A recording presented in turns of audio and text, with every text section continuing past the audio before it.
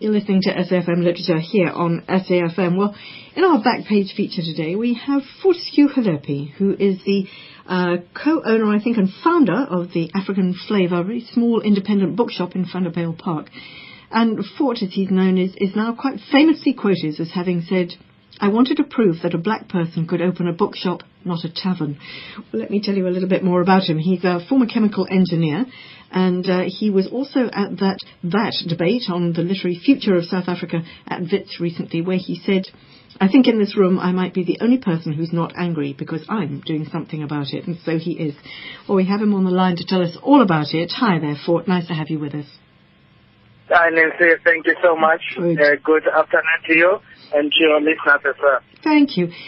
Fort, I know that it was a long, hard slog to start this bookshop. I know that you saved for 3 years before you got it, but it wasn't just to prove, and I quote you, that a black person could open a bookshop, not a tavern. Why did you decide to start a bookshop? I think, when we had an idea with my wife, we started looking. We read a lot, and we traveled from Vaal most of the time to go to Johannesburg for us to access the books that we are looking for. So we realized that this cannot be right. And one of the things that we said is that, most of the time we sit on the fence and pointing fingers. And I think when I was at the debate, I raised the issue, as you were quoting.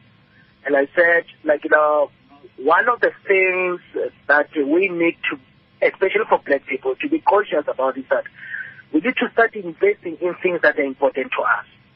And we are always pointing at other people's business models and questioning why they are doing certain things, and not looking at, what we are doing ourselves.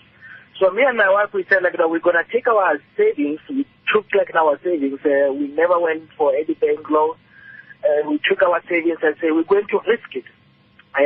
And especially working against the perception that black people don't read. We said we're going to try and promote the authors that, we enjoy their work for so many years. And, that's how we started, the bookshop. Yeah. I suppose a bookshop is only as successful as the amount of books that you sell. When did you start? What year did you start? I think when we opened the shop by end of January this year. We've been open for 5 months now.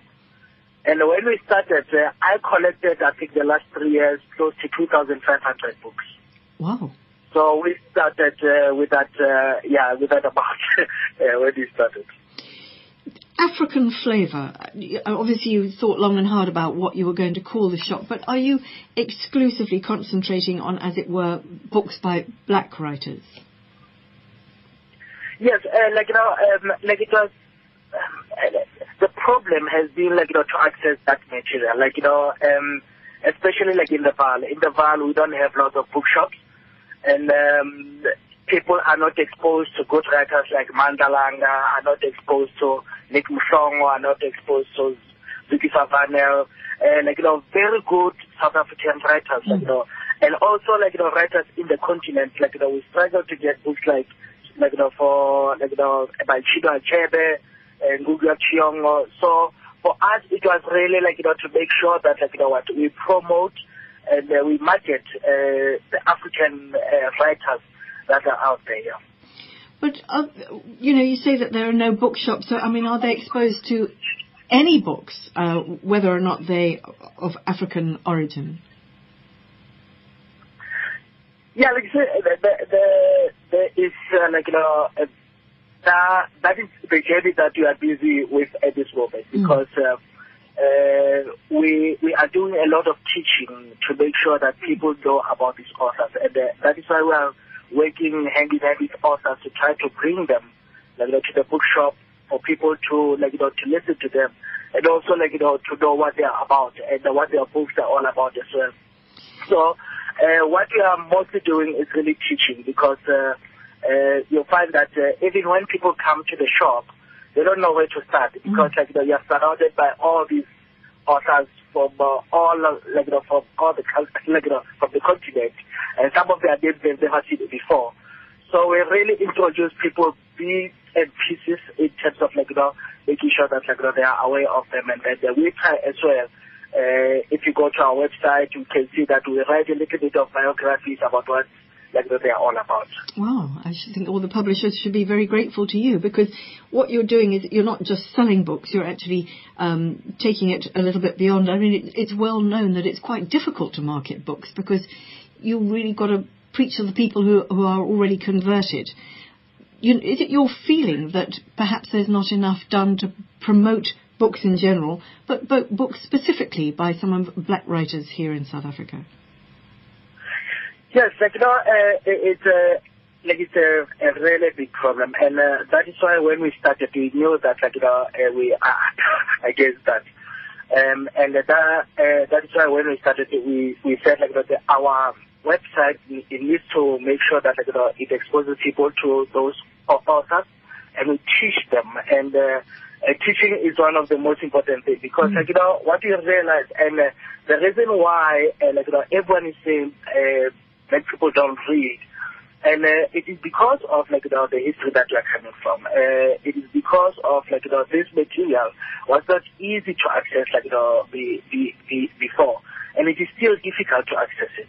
And for that, it is just to make sure that when whoever comes to the shop, we start them all with whatever they know. We had young people. I can tell you that the best-selling book in our shop is Speak Because I Write What I Like.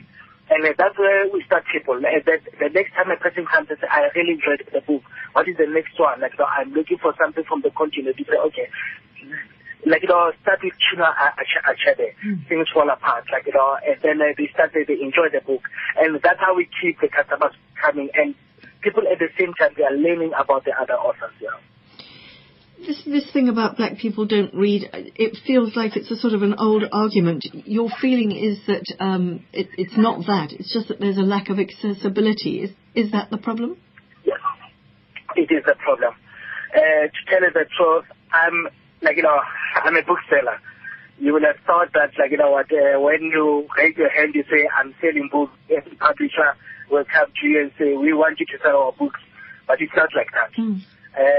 Even in the first debate, I was stating that, I'm hustling to keep this business going, because you can imagine I'm trying to make sales, but at the same time, I'm struggling to get the stock.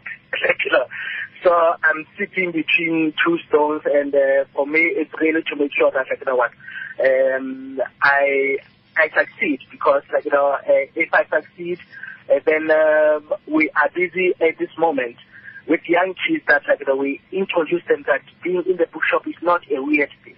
It is a good thing, for you. And we are trying to teach the kids that, you don't just pass the bookshop. You go in the books are very interesting things. It's not just shoes and clothes that are very interesting. So we have something that, we think that, it can work, but it's very difficult because, normally you don't get the support. I can tell you that, I was very fortunate with what Jakana did for us, because, when they invited us to the event, the marketing, look, now I'm talking to you on SAFM, and that could not have happened. And also, the supporting to make sure that we get the material on time, we get all those things, because we are trying to make sure that, we don't give people excuses of not getting books. So that is our main mission. I can't for the life of me understand why you should be struggling to get stock. I mean, surely the publishers would be only too pleased to get books into a shop where there are not many bookshops. What is the problem exactly? Is it because you're in Vanderbilt Park, they have to go a bit further? What's the issue? To tell you the truth, when I raised that frustration during the event, I think the publishers as well, they could not, I think Japan itself, they could not understand it. But I think having worked with them the last couple of weeks, they understood what I talk about, because remember, the publishers here, they want the books there, they want me to get the books, but we only have few distributors in the country. And that is where I think the problem is, because the distribution, I think, I don't know, but I'm not as big as other bookshops. that have been around for so many years, and maybe some, I'm not really in the picture. Yeah. But Yeah. Hang on in there, because I'm sure you will be. In the few months that you've been going, have you established quite a good clientele? Are you getting people coming back again and again? Yes, as I said, we introduce people to reading. Most of the clients that come in, most of them, they haven't bought a book before.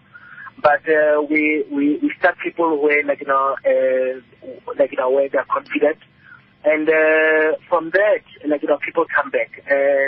We've had, many people traveling from Johannesburg because of the collection that we have. We proud ourselves. I don't think there's any bookshop that has the collection that we have.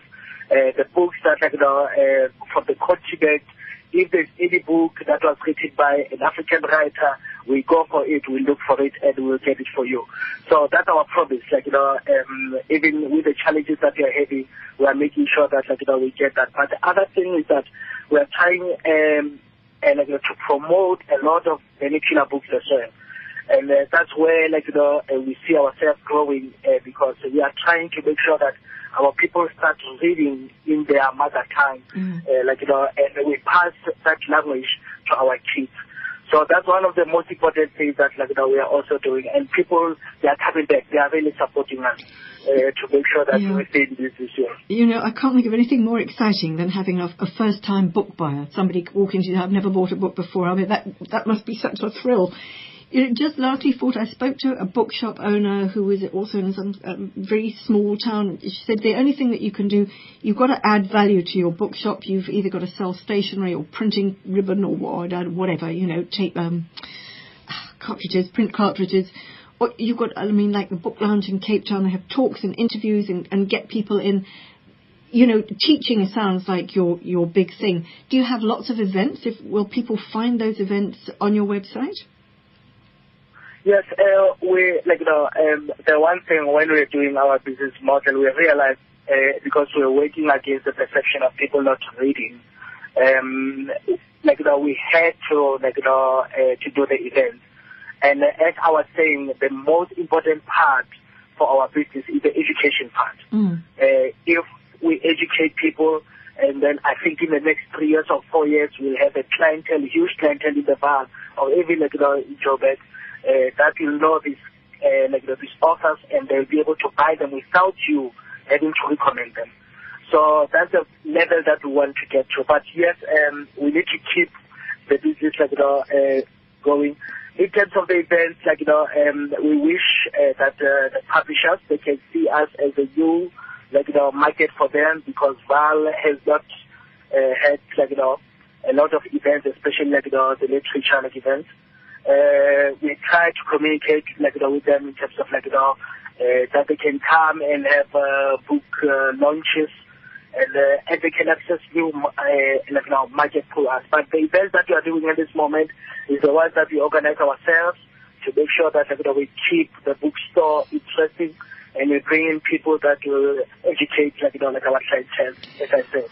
Well, keep us in touch, keep us posted with what your events are, and if anybody would like to find out more, get hold of you, what's your website or email address? What's the best way to get hold of you? Okay. The best way, it is really to go to our website. It is www.africanflavorbooks.com. Okay. So there you'll find you'll find the email that you can send through the very, very nice website. Excellent. Keep up the good work, and I'm sure that we will speak to one another once again. Fortescue Helepi, thank you for joining us. Take care. Thank you so much, Nancy. My pleasure. Cheers. Fort Helepi, and he's the co-founder with his wife of the African Flavour Bookshop. Well, if you'd like to find out more, do check their site. They're in Vanderbilt Park, and it's africanflavour.com, africanflavour.com. Well, I think we've got a bit of sporting flavour coming up just now, because we've got John Herricker to tell us